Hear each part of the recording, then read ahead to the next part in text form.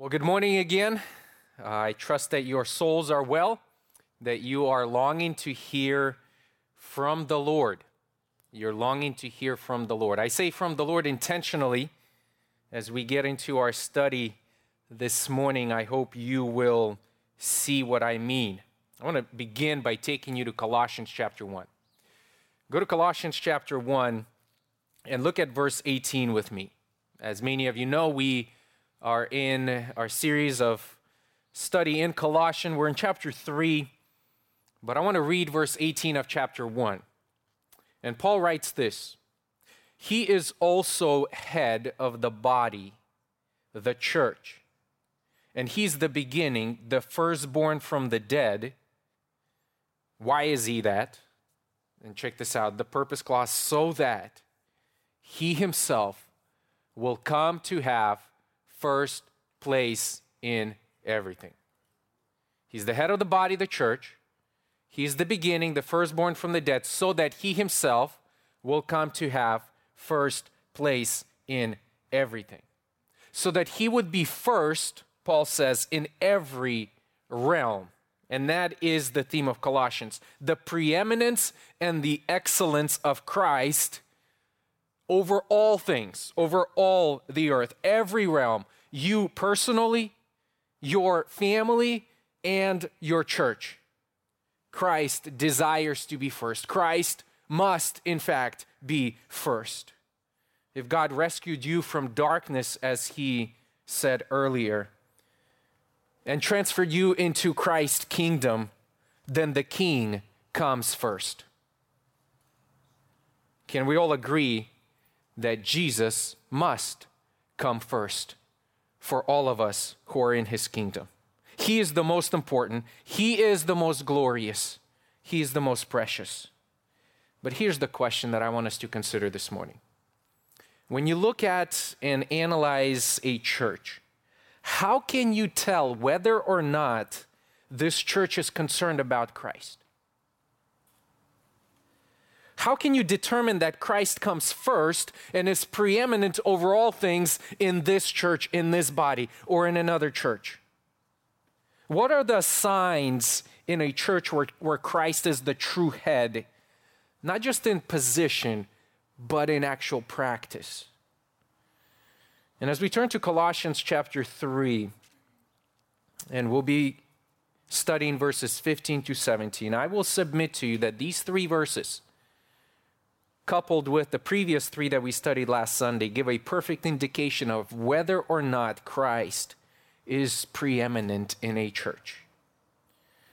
I think all of us here agree with the statement and even desire Christ to be glorified and honored. At least I heard a couple of prayers even this morning saying, Christ be glorified, Christ be honored. And we want Christ to be glorified and honored at Grace Hill, right? This is our constant prayer. This is our ambition. This is our ultimate aim. But if we're going to break this down, Christ being glorified and honored into smaller components, into smaller pieces and parts of Christ being first in the church, what would these elements be? What are we ultimately asking? We began last Sunday by identifying the first component. If Grace Hill's goal is to glorify and honor Christ, then all its members will strive to put on Christ first. That's the first and foremost. And so we went and we discussed verses 12 through 14, and we said that, church, we ought to put on Christ. We ought to put on the virtues and graces of Christ. And then we said we ought to put these things on so that we can put up with one another, so that we can live a life of community with one another, into which we were called by our Lord himself. And so for the church, for Christ to be first in the church, the virtues of Christ must be put on in the church. But that's not all. Verse 15 here is tied to the previous context, to the previous verse, with this small little conjunction and. And if you have translation like ESV, English Standard Version, or maybe some of you carry New Living Translation, or even King James Version, they have, verse 15 starts, and let the peace of Christ. For whatever reason, NASB translating committee omitted that verse or that little word "and." So go ahead and write that in. It's in the original, so it's good to have it. It's good to connect that verse to the previous context, okay? So the following verses here, they're attached to the previous section, which all focus on life in the body of Christ. And I want us to read this, and I want to talk about 3 other components that we ought to be about if Christ is going to be first and foremost and preeminent at Grace Hill. So open, if you're not there yet, Colossians chapter 3. We'll begin with verse 12 through 17. And I want us to look at these verses as I read along. So as those who have been chosen of God, holy and beloved, put on the heart of compassion, kindness, humility, gentleness, and patience, bearing with one another and forgiving each other, whoever has a complaint against anyone. Just as the Lord forgave you, so also should you. Beyond all these things, put on love, which is the perfect bond of unity. Let the peace of Christ rule in your hearts, to which indeed you were called in one body, and be thankful. Let the word of Christ richly dwell within you with all wisdom, teaching and admonishing one another with psalms and hymns and spiritual songs, singing with thankfulness in your hearts to God. And whatever you do in word or deed, do all in the name of the Lord Jesus, giving thanks through him to God the Father. I want us to give us a very simple yet very important proposition this morning. And that is this: a church where Christ comes first is where the peace of Christ rules the church, where the word of Christ permeates the church, and where the name of Christ dominates the church. A church where Christ comes first is where the peace of Christ rules the church, where the word of Christ permeates the church, and where the name of Christ dominates the church. And I want us to consider these 3 in consecutive order. Verse 15, first of all, the peace of Christ rules the church. I don't need to remind you, church, that we live in a time of great conflict and opposition. A brief scroll through our social media feeds or a glance at the news will reveal strife, hatred, and all kinds of bitterness in our society. But we know that to be true, right? We know that would be the case. Scripture tells us that sin besets the entire world. Those who set themselves up in opposition to God and the gospel of Jesus Christ. It began in the garden and it will continue on. I mean, consider what Isaiah says in verse 22 of chapter 48. Isaiah says, "There is no peace for the wicked," quoting the Lord, says the Lord. That's what the Lord says in Isaiah. There is no peace for the wicked. And so when we consider our society and those who set themselves up in opposition against God, that is the result: strife, hatred, bitterness. But what is unfortunate, however, is that this bitterness, strife, and even hatred often penetrate into our homes, and they make their way into our churches, where we begin to experience similar unrest. So the reality of Colossians chapter 3:15 is very important because it is so needed today, especially today, considering the context in which we live. And so Paul writes, and he says in verse 15, "Let the peace of Christ rule in your heart." You know, in the Bible, there are various or several kinds of peace that God offers to his people. First and foremost, God offers peace with God, peace with himself, Godward peace. You know, because of sin, each of us is born as an enemy of God. And therefore, as his enemies, we need reconciliation, we need restoration. And God provides a plan, God provides a way that through faith in our Lord Jesus Christ, in the cross work of Christ, the Bible teaches that we can be at peace with God. Paul already considered this aspect of Godward peace. Look at Colossians chapter 1. Look at verse 19. Colossians chapter 1, verse 19, Paul says, "For it was the Father's good pleasure for all the fullness to dwell in him," Christ, "and through him to," check this out, "to reconcile all things to himself, having made peace through the blood of his cross. Through him, I say, whether things on earth or things in heaven." So this is the very first thing that Paul considers, and he thanks God because through Christ, through his body, God accomplished peace. God accomplished reconciliation to those who were at one point apart from Christ, those who were his enemies. Now Paul praises the Lord, and he says the Father was well pleased to send his Son in order to die so that through his death on the cross, we may be reconciled to the Father.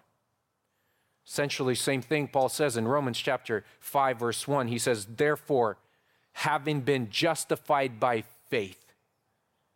Having been justified by faith. In other words, you have peace, right? We have peace with God through our Lord Jesus Christ as a result of faith, none of your works, none of your accomplishment. The only thing you do, the only thing we did was believe in what Jesus offered to us, and that is himself for our sins by faith. And so again and again, the Bible says that at one point we were enemies, but because of his grace and kindness towards us sinners, we are granted peace. We're reconciled to the Holy One. Oh, church, what an amazing gift this is. And I think this is the reason why we gather here, even in these circumstances, to praise our God, because we are forgiven and because we have peace with him, because of what he has accomplished. But as a result of this peace with God, the scripture says that we also have peace with one another. We have the communal peace. When God reconciles sinners to himself, he brings them together into one body, the church, as a consequence. These sinners are then reconciled to one another. So where before there existed this animosity and strife and discord, now, because all sinners are in Christ, what Paul teaches in Colossians, Christ is all and in all. We no longer look at each other from the standpoint of flesh. In other words, we don't consider and we don't care what we look like, how much we make, what language we speak. In Christ, in one body, all of these differences are demolished. The most important one is Jesus Christ and how we relate to him and through him. Consider again what he says in Colossians 3:11. A renewal in which there is no distinction. There's no distinction between Greeks and Jews, circumcised and uncircumcised, barbarian, Scythian, slave, and free man. But guess what? The only one that matters is Christ, so that he is all, and so that he is in all. And therefore, Paul says, let this peace of Christ, peace with God and peace with men, peace with one another, rule in your hearts, to which indeed you were called in one body. This clause here reinforces the fact that Paul is not referring here to this inner peace that other passages certainly discuss, this individual peace of mind, but a peace that characterizes the church, the body of Christ as a whole. You have been called to peace, Paul says. Therefore, church, maintain that peace. Preserve the peace that Christ gives to the fellow members of the body. And the command is here, look at verse 15 again. Let the peace rule. Rule. This is the only time this term is used in the New Testament, to rule. It's an athletic term that speaks of an umpire, like baseball umpire. You have pitchers, you have catchers, you have the umpire who stands right behind the catcher, and he calls balls and strikes. He basically calls strike, in, or out. People love him, people hate him, depends on his call, but he is the guy who has a rule book, and based on this book, he's making all the calls. And so what Paul is telling us is that we have peace with one another. We have peace of Christ in our hearts, and this peace must make our calls. This peace must govern, must judge, must become the deciding factor. Where? Where should this peace rule? Paul says, in your hearts. Probably signifying the mind or our thinking process, and by extension means the whole person. So what Paul is saying, that each member of the body, in making decisions and choosing alternatives, in setting conflicts, must be concerned to preserve both inward and this communal peace that Christ gave and continues to give.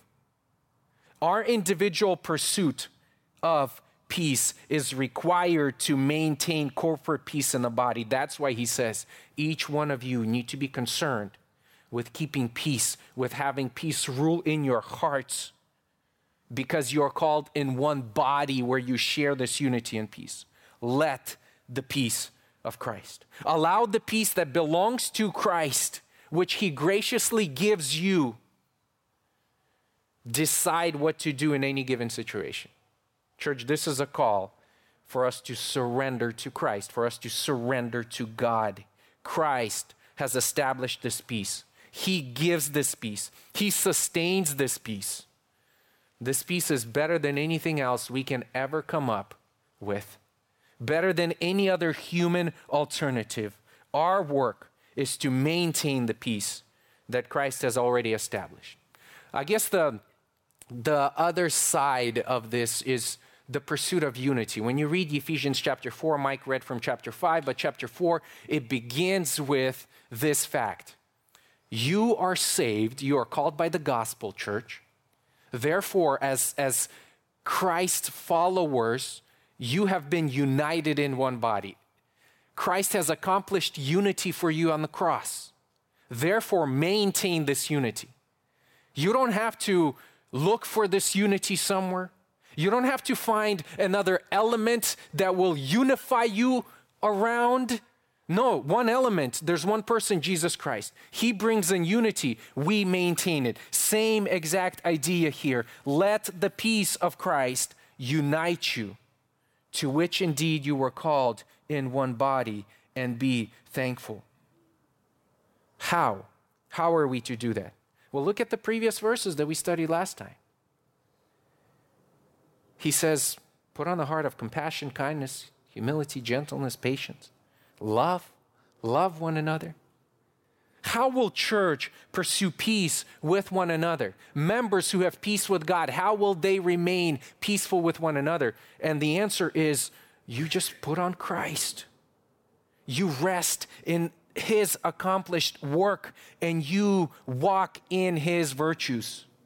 Compassion, kindness, humility, gentleness, and patience. Forgiving each other, knowing that Christ forgave you, so also should you. Beyond all these things, he says, put on love, which is the perfect bond of unity. And then he jumps in, let the peace of Christ rule in your heart. Oh, this is so very important. When God tells us to allow this peace to rule, by implication, it must mean that other factors could dominate and rule our lives, could be those umpires and judges. The point is, we are not to be ruled by our circumstances, by our problems, by various pressures, even by our emotions. We are to be governed by this Christological peace. Church, what if in our relationships with one another, we look to the peace of Christ as the umpire? What if in every dispute we step back and looked for a ruling from the standpoint of us being at peace with God and as us being at peace with one another? What if every dealing with one another was run through this filter of peace as that umpire? That's what Paul is challenging us to do, church. Make the peace of Christ your goal and your final authority. Everything that we do must answer this question. Will this further the peace of Christ in our hearts, to which I have been called, to which we have been called in one body? And that is the key. That is exactly how the body is built up. A body at war with one another will not grow. Paul has not given us here a trick to keep each other happy. Not trying to trick us into happiness so that we can just get along with one another. Rather, it's a diagnostic whether we are living the new life of Christ. This whole section here deals with the new man, deals with the new self, and how these new men and women who are saved, who are radically transformed, behave in the body of Christ. Peace is one of the fruits of the Spirit. One of the marks of a Spirit-filled church is that there is peace in that church. Its members are ruled by peace of Christ, and therefore they maintain this communal harmony. With what attitude are we to do this? He says at the end of verse 15, and be thankful. With thankfulness, be thankful. This is not a separate command, but as we will see, every single verse here, 15, 16, and 17, has this command to be thankful to the Lord. Become, really, the idea here is to become thankful. Get in the habit of being thankful to the Lord and to one another. As the Bible Knowledge Commentary puts it, an attitude of gratitude contributes to an enjoyment of spiritual tranquility, whereas grumbling makes for inner agitation. An attitude of gratitude contributes to the enjoyment of spiritual peace. Communal life, brothers and sisters, begins with peace with God, and as a result, we have peace with one another. And brothers and sisters, ask yourself, is Christ's peace ruling my heart? Are we putting on the love of Christ, as verse 14 indicates, and maintaining unity and peace with one another, which Christ accomplished on the cross so that Christ is seen and worshiped in our midst? If Christ is to be first and foremost, he's to be preeminent in this church, then his peace must rule in our hearts and in this body. And the question is, how do we allow this peace to dominate and to rule our hearts and our relationships with one another? And Paul gets at that in verse 16 by allowing the Word of God to permeate us. By allowing the Word of God to permeate us, which brings us to our second point. A church where Christ comes first is where not only the peace of Christ rules, but also where the Word of Christ permeates the church. Consider what Paul says in verse 16. Let the Word of Christ richly dwell within you, with all wisdom, teaching and admonishing one another with psalms and hymns and spiritual songs, singing with thankfulness in your hearts to God. If I was going to paraphrase this verse 16, it would go something like this. Let the message of Christ operate in your hearts and in your midst and enrich you with all its wealth through your teaching and admonishing one another with all wisdom, and your singing to God with thanksgiving and with all your heart, not simply with your lips, but using psalms, hymns, and spiritual songs. I love this verse. This is one of my favorite verses in the entire scripture. And I'm praying that each of us here in this local body would adopt the same mindset so that this verse would come to describe Grace Hill. Paul is saying here, allow the word of Christ to penetrate you, to permeate you through teaching, admonishing, and singing. And I want you to know something in these verses. The reason why this section addresses the entire church is because all the pronouns in this section and all the commands are plural commands and plural pronouns. Again, in verse 16, let the word of Christ richly dwell within you. It's within you all. It's everyone, not just single individuals, but you all, the entire church of Christ. And all the commands that are given here in verse 16, let it dwell in you. It's also plural. The word of Christ. What is the word of Christ? The word of Christ is the message of Christ. It is the gospel of Christ. The word of Christ, which he actually spoke while he was on earth, and then also what the Spirit revealed through the apostles later on as they wrote the New Testament. But not only that, it also extends to the entire scripture, as Jesus himself in John 5, remember John 5:39, he says, the Old Testament, the scripture testify about me. So let this word, let the word of Christ, Paul says, richly dwell within you. Dwell. Let the word dwell, to be at home in, literally. Let it be at home. Let it reside in a specific place. Notice the message of Christ, Paul says, must reside within us. Listen, it's one thing for the believers to be in the Word.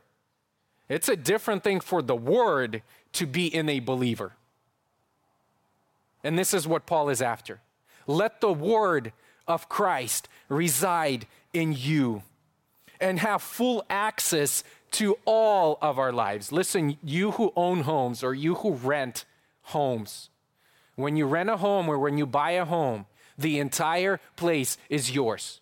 Not a single room is locked from your access. Why? Because this is your place, you dwell in it. And you can go into every closet, every place. Why? Because nothing is off limits. It's your place. What Paul is saying here, let the word of Christ so saturate and so dominate you, permeate you, that no place in your life, no compartment in your heart is off limits to the exposure to the Word of God, to the confrontation by the Word of God. Let the Word of God, of Christ, richly dwell within you. That's what Jesus says in John 15:7, where he says, if you abide in me, and my words abide in you. My words make their dwelling in you. So the Word of Christ is not merely a resident. The Word of Christ is not renting a room out in your heart, but it is to be operative as a powerful force. That's why Paul says, qualifies this dwelling as richly, abundantly. The Word of God, the words of Christ, the gospel ought to dwell richly in the person who has put on the new life. After all, the words of Christ is both the cause of life. Remember what James chapter 1 verse 18 says, in the exercise of his will, he brought us forth by the word of truth. Not only are we brought forth by the word of truth, we also renew our mind in the word over and over. And the mark of a healthy Christian living this new life is that they are saturated with God's word. They read it, they know it, they meditate on it, they enjoy it. That's why that exhortation that Peter writes to the Christians scattered all over the place in chapter 2 verse 1 says, therefore putting aside all malice and all deceit and hypocrisy and envy and all slander, like newborn babies, long for the pure milk of the word. Why? Why should you long? Why should you desire? Why should you go after it? Because through the word we grow in respect to salvation. Church, can the same thing be said of us? Each member individually. Is the word of God residing in you freely, or is it a stranger in your house? You can't be permeated or saturated with something unless you immerse yourself in it. Do you long for the word of Christ? Do you long for the word of Christ? What are the means or methods by which this word of Christ becomes operative and permeates the body? Look at verse 16 again with me. Verse 16, let the word of Christ richly dwell within you. How, Paul? He says, through the teaching, through admonishing, and through singing. 3 ways, 3 modes: teaching, admonishing, and singing. Teaching. Teaching is receiving instruction from God's word. It stresses the positive side. You deposit the truth about Christ to one another. You come, you open up the truth of God's word, and you are being taught by the word, either through another individual or personally. You come in face to face with the word of God. Instruction. Now, admonishing is the negative side of things, where it warns and it corrects you. You bring the truth of God's word to bear on a particular situation when you want to correct yourself, when you want to correct a brother or a sister, and you point them and you want to admonish them by bringing the truth and say, hey, listen, I'm observing something, and with love towards this individual, you want to correct them because you want them as part of your community to honor Jesus. And therefore you bring this word and you teach and you admonish. But since the focus here is corporate, teaching and admonishing, check this out, one another, the focus here is more than just personal reading and study, although I believe that's assumed. You can't teach or admonish anyone unless you get in the habit of regular dieting in the word. But here the church is in view. How does the word dwell in us corporally and permeates the entire body? First of all, through the preaching of God's word. Through the preaching of God's word. 2 Timothy chapter 4, right after Paul declares the character of the word of God, 2 Timothy 3:16, where he says, all scripture is inspired by God. Remember that? And is profitable. So as soon as he makes this declaration about the character of the word, Paul charges Timothy, okay, an evangelist and a teacher and a pastor there in Ephesus, and he says this, I solemnly charge you, 2 Timothy verse 4, or chapter 4, verse 1, I solemnly charge you in the presence of God and of Christ Jesus, who is to judge the living and the dead, by his appearing in his kingdom, preach the word, be ready in season and out of season, reprove, rebuke, exhort with great patience and instruction. Exactly the same thing. Teach the word, preach the word, admonish, rebuke, reprove, exhort, and do it with great patience. And as pastors preach, like I am doing right now, the word of God is being taught, the message of Christ is being proclaimed, the Spirit of Christ is engaged in our midst and is operable in our hearts in order to transform us, as Paul says in 2 Corinthians chapter 3, into the greater image of Jesus Christ. And so that is why, church, this is so important. That is why this gathering is so crucial. We gather to hear the word of Christ preached. Because when the church congregates to hear the preaching of God's word, pay attention to this. The scripture teaches that they're not there to hear the preacher talk about Jesus. Okay? When the church congregates together to hear the preaching of God's word, the church does not gather to hear the preacher talk about Jesus, but that Christ himself speaks through the preacher. When preachers preach, Christ speaks. Open to Romans chapter 10. Let me show you what I'm talking about. Romans chapter 10. This is pretty amazing passage, and this is not the only passage that clearly teaches this truth. Romans chapter 10, you will recall about Paul, as Paul talks about preachers and declaring this good news of salvation. The preachers' feet that are beautiful because they bring good news of good things to the people, quoting Isaiah. But look what he says in verse 14. Romans chapter 10, verse 14. How then will they call on him whom they have not believed? How then will they call on him in whom they have not believed? How will they believe in him whom they have not heard? And how will they hear without a preacher? Think about this.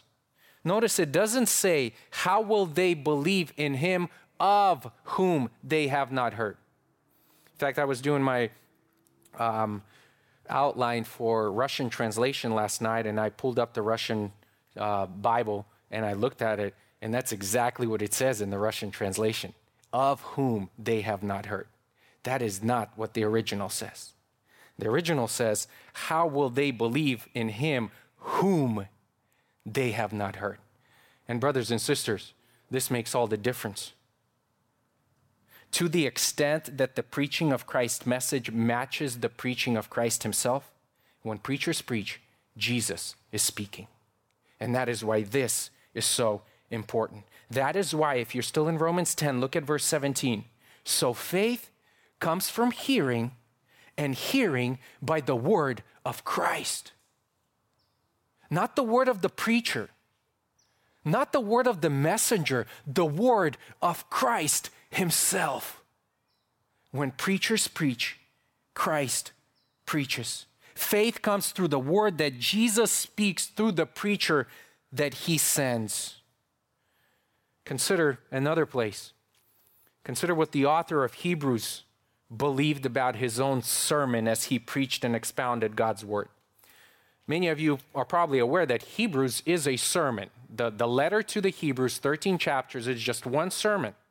And so it's full of teaching, exhortation, admonishing, pleading with people, what every sermon should actually have. And so in chapters 3 and 4, the writer of Hebrews, he appeals to Psalm 95, and he quotes from Psalm 95, verses 7 and 8, and he says, "Today, if you hear his voice, do not harden your heart." That's what he quotes. And we ask ourselves, how is it that the people might hear God's voice today? Like if I was going to quote this verse to you today, brothers and sisters, if you hear God's voice, do not harden your heart. Let me read what Jonathan Griffiths in his book, Preaching in the New Testament, says regarding this dilemma. He says, "It takes only a moment's reflection to realize that in the first instance, it is as the writer expounds God's word through his own sermon that the congregation will hear God's voice. The poignancy of the refrain from Psalm 95 derives from the fact that the people gathered to listen to the Hebrew sermon are that very moment hearing God's voice today. That is why, church, we gather corporately to hear the word of God so that we could hear Christ. As we hear from Christ, his word dwells and permeates us individually and corporately. Go back to Colossians chapter 3 as we continue to look at this verse. But the ultimate goal is for the preached word to become so effective that the entire congregation engages in this work of teaching, admonishing one another. You know, Paul in Colossians chapter 1, verse 28, he described his own task as this. He says, we proclaim him, Jesus. We admonish every man and teach every man. Exactly the same thing that Paul now is commanding all of us to do. In chapter 1, it was Paul's task. He says, I do this as a pastor, as a church planter, as an evangelist. That's my goal, to come in and to do this for you, to do this with you. But listen, in the next chapter, he calls all of the congregation to be about this business of teaching and admonishing one another. That is why, personally, I'm so excited, along with other men, about restarting our small groups, our live groups this week, because this is where we have the opportunity to speak and to share and to encourage one another with what God is doing in our lives through his word. That is where we allow the word of Christ to permeate us, this local body, and even beyond live groups. When we gather together, our conversation should be about the word of God dominating our thoughts, our conversations, and how we can come together, rally around each other, instruct and admonish, correct, help, encourage to follow after Jesus. He says we do this with all wisdom, spiritual insight for life that is found in Christ alone. Colossians chapter 2, verse 3, in the previous chapter, he says, in whom are hidden all the treasures of wisdom and knowledge. So in order for us to be saturated with Scripture, we must load up on Scripture. We ought to be soaking in Scripture like a sponge is loaded up with water. You know, ever try to soak a sponge and take a few steps without water dripping out of this sponge? It's impossible. You can't do it. One British preacher made this insightful observation. He said this: the surest sign that you are carrying a full bucket is wet feet. The surest sign that you're carrying a full bucket is wet feet. Why? Because it's heavy, and you're carrying it, and you rub against it, and water spills, and usually your feet get wet. And church, this is the goal. Load up, soak up on Christ, so that you can spill over with the words of Christ, that all things would point to him as being preeminent, as being sovereign, as being the greatest. Why? Because he is a king in his kingdom. So the word of God becomes operative and permeates the body as we teach and admonish one another, but also consider this as we sing to one another. As we sing to one another, friends, true worship is inspired and directed by the word of God. True worship is inspired and is directed by the word of God. Singing, consider this as a function of having the word of Christ in you. And we can make this statement that a church that loves the word should be a church that loves to sing. God instituted singing as a teaching tool for his people. The way we allow the word of Christ to permeate us and to dwell among us is through singing. Let the word dwell by singing. And look what he says here in verse 16. Psalms, hymns, and spiritual songs. You know, almost all the commentators indicate that it's virtually impossible to differentiate between these three words, and yet they all try to do that. So I'll give you what they're giving you, okay? Psalms probably refers to the Old Testament Psalms. Scripture, Old Testament songs and psalms.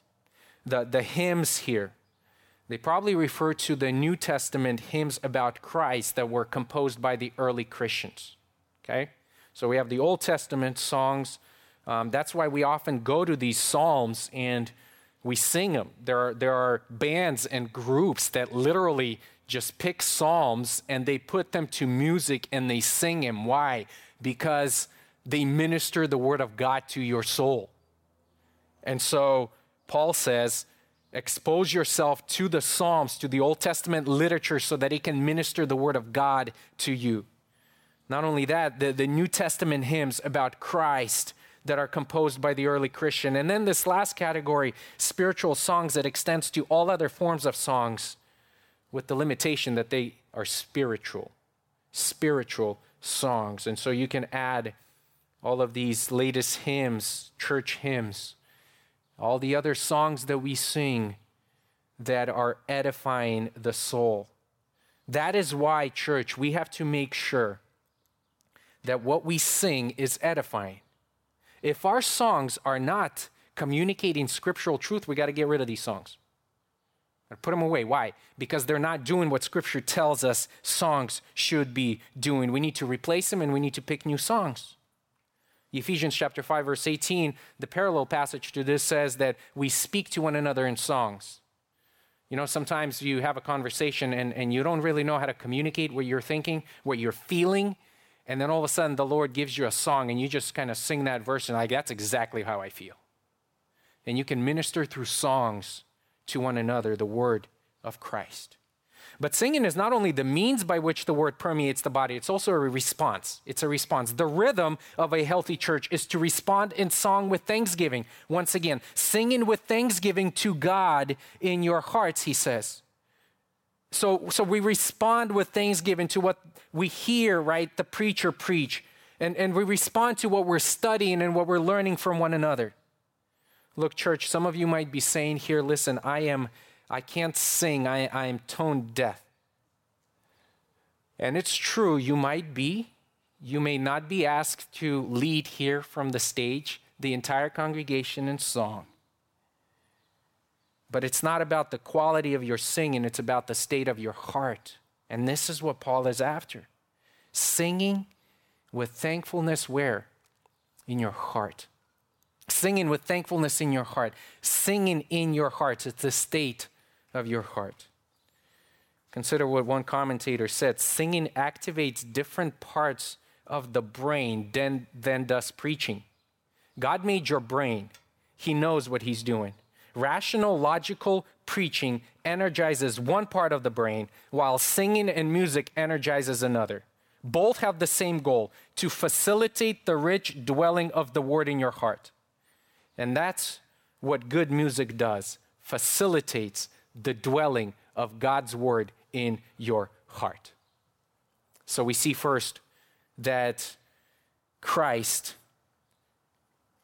if Christ is to have priority in his church, his peace will rule the church, and second, his word will permeate. And these two aspects, they kind of feed off of one another. If we don't have peace in the body, then we hinder the word of God from dwelling in the body. And if we don't feed on the word, then we lose his peace and become preoccupied with lesser things. And so these things are so important. If Christ is going to be first in this body, we need to have this. We need to have his peace rule, and we need to have his word dwell. And finally, third, Paul adds, a church where Christ comes first is where the name of Christ dominates the church. I want us to look at this final verse briefly. Whatever you do in word or deed, do all in the name of the Lord Jesus, giving thanks through him to God the Father. This is Paul's concluding statement that encompasses literally everything about our walk with the Lord. Encompasses everything about our walk with the Lord. And he says, whatever you do it in the name. You do it in the name of the Lord Jesus. You know, names meant much more to ancient culture than they do today.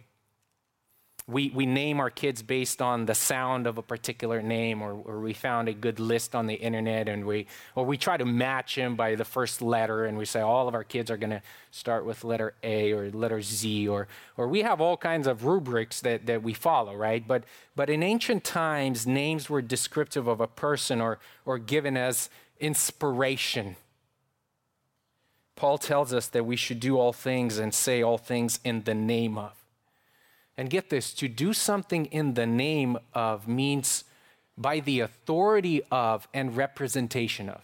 So these two things, by the authority of and representation of. When we pray in the name of Jesus, we are praying, right, with the authority of Christ, and our prayer has to be consistent with the character of Christ. That's why we need to know Jesus in order to properly pray in his name. Otherwise, our prayer may be missing the target. Just adding pray in Christ's name, amen, is not a magic formula that delivers to you anything you want to ask of the Lord. And here Paul says that whatever we do or say must be done and said in the name of Jesus. In other words, is this consistent with the will and character of Christ? In another passage, 1 Corinthians chapter 10, verse 31, Paul writes, whether then you eat or drink, or whatever you do, do all to the glory of God. It is humbling, brothers and sisters, to think how much we do in our life for our own glory. We just need to pause and reflect and analyze our motives.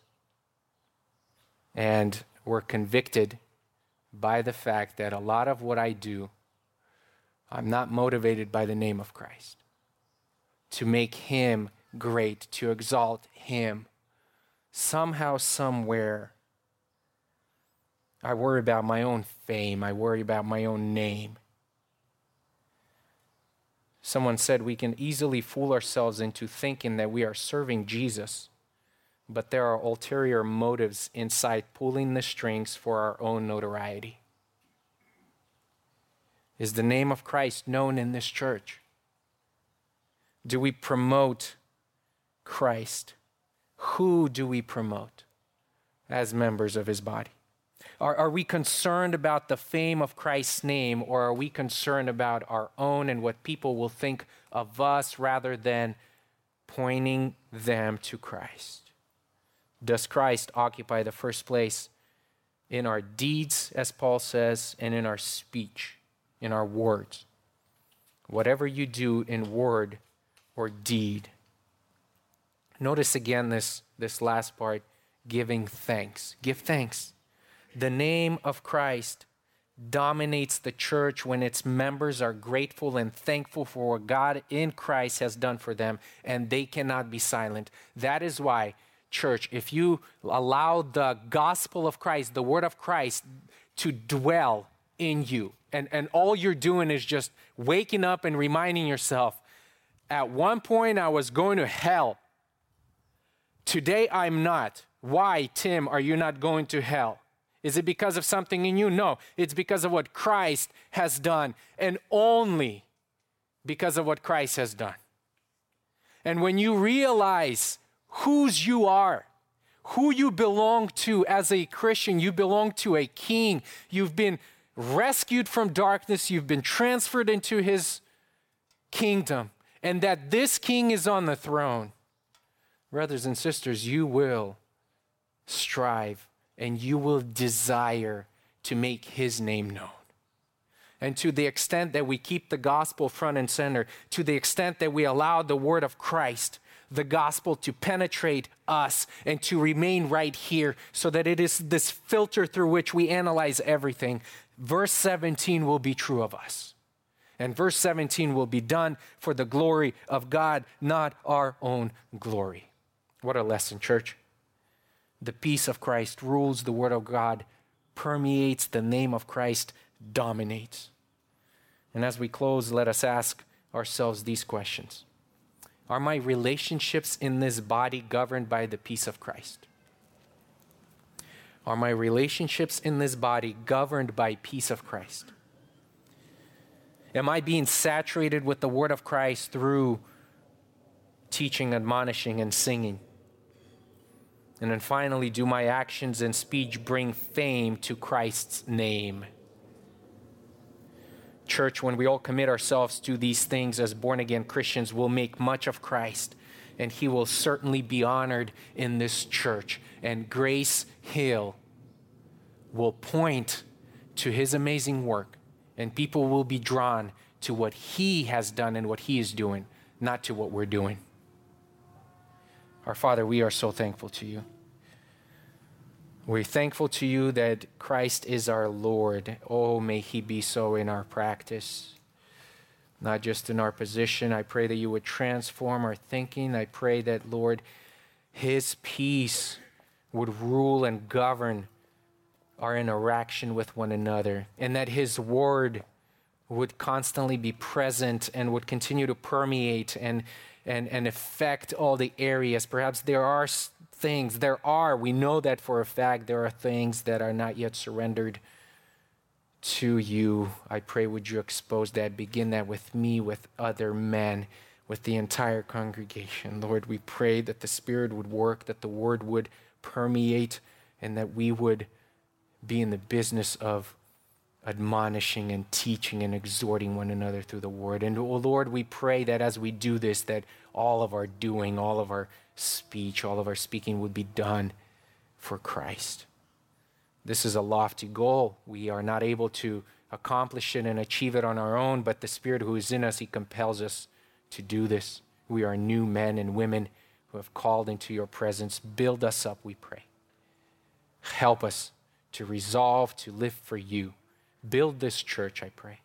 Would you encourage us to look to Christ, not on ourselves?